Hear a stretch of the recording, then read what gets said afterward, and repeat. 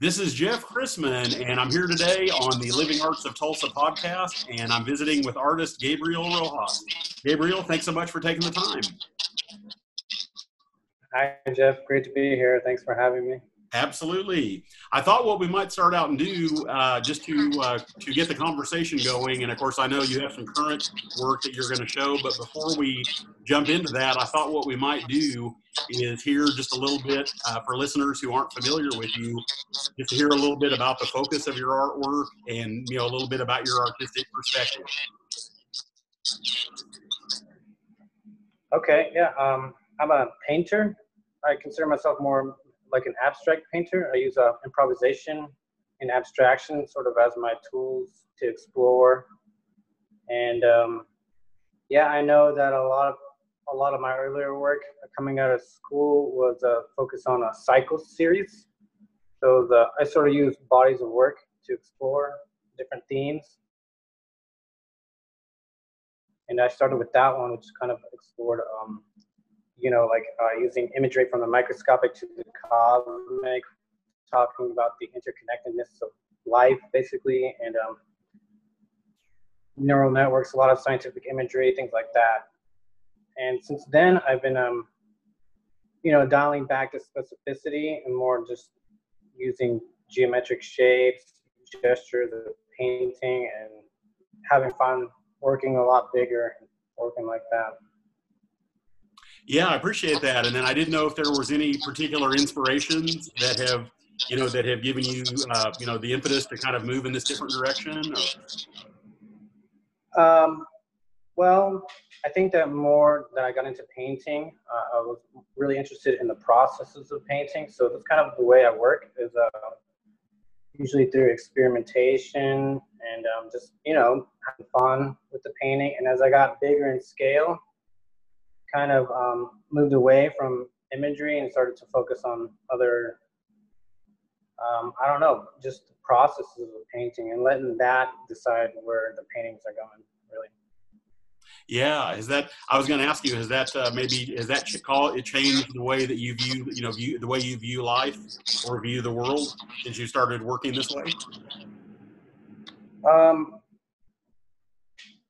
Yeah, I think that since the quarantine and everything, I've gone back to drawing and stuff, and those are it was a different kind of way of working because I'm thinking about memories and drawing out these ideas or these memories, and now I'm trying to recreate the paintings through experience. So that kind of is a little bit of a jump from where I was earlier with the geometric shapes and the gestural painting. And it's kind of a little bit going back to the imagery. Yeah, and I was going to ask as well, since you brought up about the quarantine, if I could ask you a little bit just about as an artist as well as a human being, what this time has been like for you, just as far as your day-to-day experiences. Well,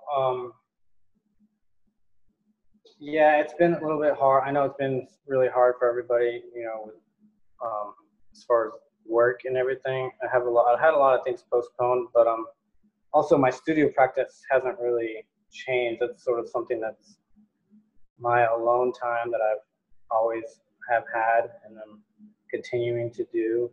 But the content has definitely changed, reflecting a lot, thinking about my life, my circumstances, and thinking about like people that I care about.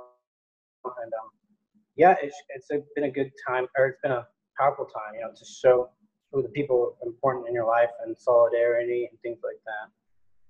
And yeah, I was going to say, I almost get the sense that for some people that having this time to kind of almost take like a pause from life out in the world, if maybe there is not that the coronavirus, that there's anything good about that, but just as far as the pause itself, maybe using that in a way to kind of help kind of change one's perspective. If you can feel any validity to that or any benefit. Yeah, I mean, I just think that as an artist, I think artists have a sort of a way of expressing, visual vocabulary. And so that's going to change when your life changes and things like that. And so that's how I've always worked. I like to let the work just evolve naturally. Or like, you still there? Oh yeah. Oh, absolutely. Sorry about that. I think we had just a little bit of a delay there. And I was going to ask as well. I believe, if I understand correctly, you had a little bit of your work that you have done during, through this period. And so I thought this would be really cool to actually see, if you were okay with sharing some of your, as far as some of your sketches, seeing getting a bird's eye view into what you've been creating. Right. Okay. Yeah. So since the past few months, I've been working on 2 series. One of them was more of, let's see if I have some pictures here that I can post up. Well, one of them was more using a lot of my old paintings that I've collected over the years. And I had been starting to cut those up, and I've been using those as collage material for new paintings. And the whole idea of me doing that is because at the same time I've been collecting lots of textile designs and things that are sort of like cultural artifacts to me from my ancestry and things like that. These are like some of the designs here. Oh wow! Yeah, these type of like traditional materials that I believe are from my ancestry, which is Andean textile designs, from the Peru, Bolivia area. Yeah. And and so the whole idea was a way to marry those two together. It's kind of like combine the traditions of my painting with the traditions of my ancestry. And, working in harmony with those, and kind of going back to the idea of interconnectedness there in a way, sort of weaving these 2 traditions for me in a way to talk about memory and experience and things like that. So. Yeah, that's really cool. And I was going to ask. Kind of like talks about my. Oh, absolutely. And I was going to ask, as far as the those pieces that you were showing, did those come from any specific family objects, or I didn't know exactly where you've taken those from, or if that's something that was kind of a family heirloom? Yeah, most of these textile designs we've collected them through family trips that we've gone back and forth, and also I have some yarn weavings that my family, like my mother and my grandmother, have made for me, and things similar to those. I have some wood sculptures that I'm starting to use. A lot of these, what do you call those? Basket type weaved baskets that hold like tortillas and things like that. Oh wow! Yeah, I've been collecting too from other family too. So I've always thought that I was going to use these materials, and so I've been collecting them for years. And finally, I'm glad that I'm able to work on these. And thanks to OVAC for a grant that I got recently to continue work on this series. That is really cool. And I was going to ask you, did the idea for this, did that come to you through this time of during the quarantine? Or I wasn't sure, maybe when when you got the inspiration to do this project. Yeah, I think at the beginning of the year, pretty much. But then after the quarantine, they were just putting that. Then I have been thinking a lot more about, sort of a sense of belonging and things like that. And so that really helped the series to grow. I think it was from 3 pieces to now I have about 7 that are in the works, around there. And I hope to show those later this year at a venue. Still trying to work that out, but yeah, excited about that. Yeah, that's very cool. And I was going to ask, in some ways, did this, revisiting these things, did it kind of feel like maybe you were journeying back to your childhood in some way? I didn't know if maybe. Yeah, that was super important. It was kind of not thinking more of the paintings as 2D objects really, or like, you know, pictures that represent something. I'm thinking of it more as there's a lot of objects of memory intertwined in there, so they become these sort of objects of memory and experience to me. More like don't really know how to explain that, but yeah, they become something else other than paintings for me in a way. Yeah, that's interesting, and I don't know if and I may be misunderstanding. I'm not sure if I'm understanding correctly, but I find this very interesting. Are you kind of talking about maybe something like a 2D object, like a painting, you know, almost coming to become like a 3D object, or more of something that is it almost that it comes Yeah, to life? in a way, yeah, because they're densely layered and they're woven together, and so there's not a line. It's kind of in between a 3D object. So what is it? It's not really a sculpture, but it's not really a painting. So I don't know. It's just something that I like. I like to push the boundaries of what I can use as material, and also I'm still working in a painterly way, you know, but what I'm creating is just something lot more personal and deep for me in a way. Yeah, that's what I was going to say. That's so incredibly inspiring. That's interesting. As you right before you said personal, that's really what was coming up for me intuitively was, you know, realizing that this is some way to even connect, you know, connecting with your ancestors and with your Yeah, past yeah. and So they kind of almost went looking away at your life. from like artifacts, and so I've also that's been in my mind a little bit, maybe as a title, artifact or something like that. Yeah, I love that. I love that.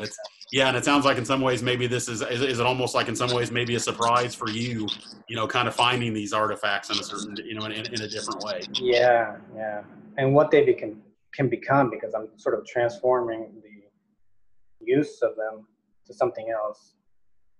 Yeah, It's that's been really cool. And the other thing I was going to ask you about as well, do you think, is it possible, and I realize I don't know if this is a fair question or not, but when you display these or exhibit these, is it possible this could cause other people who see this to maybe want to take a journey like this themselves? Maybe not the exact same way, but maybe start to reconnect with their ancestors and maybe start to look at their, you know, maybe looking for their found objects.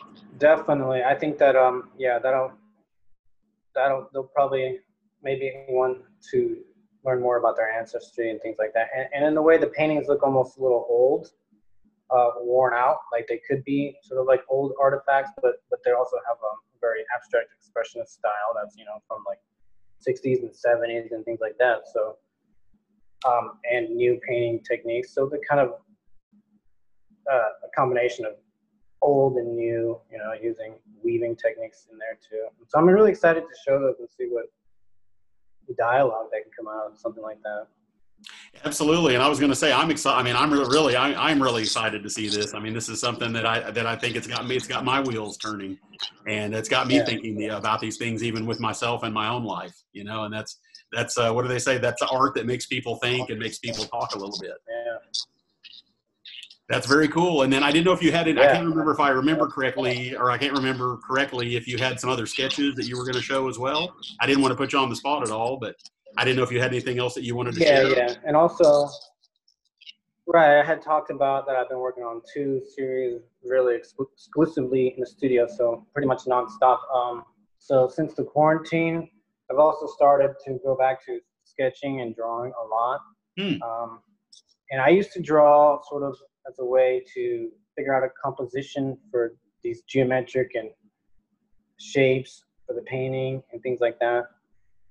But I've kind of gone back to the way I used to draw when I was a kid, more just drawing for fun, drawing people, places, you know, made up scenarios and things like that are just fantasy drawings, stuff like that. So I've gone back to drawing like that, and I've created about a series of like 10 little sketches and things that they're more, I would say, memory, like paint drawings.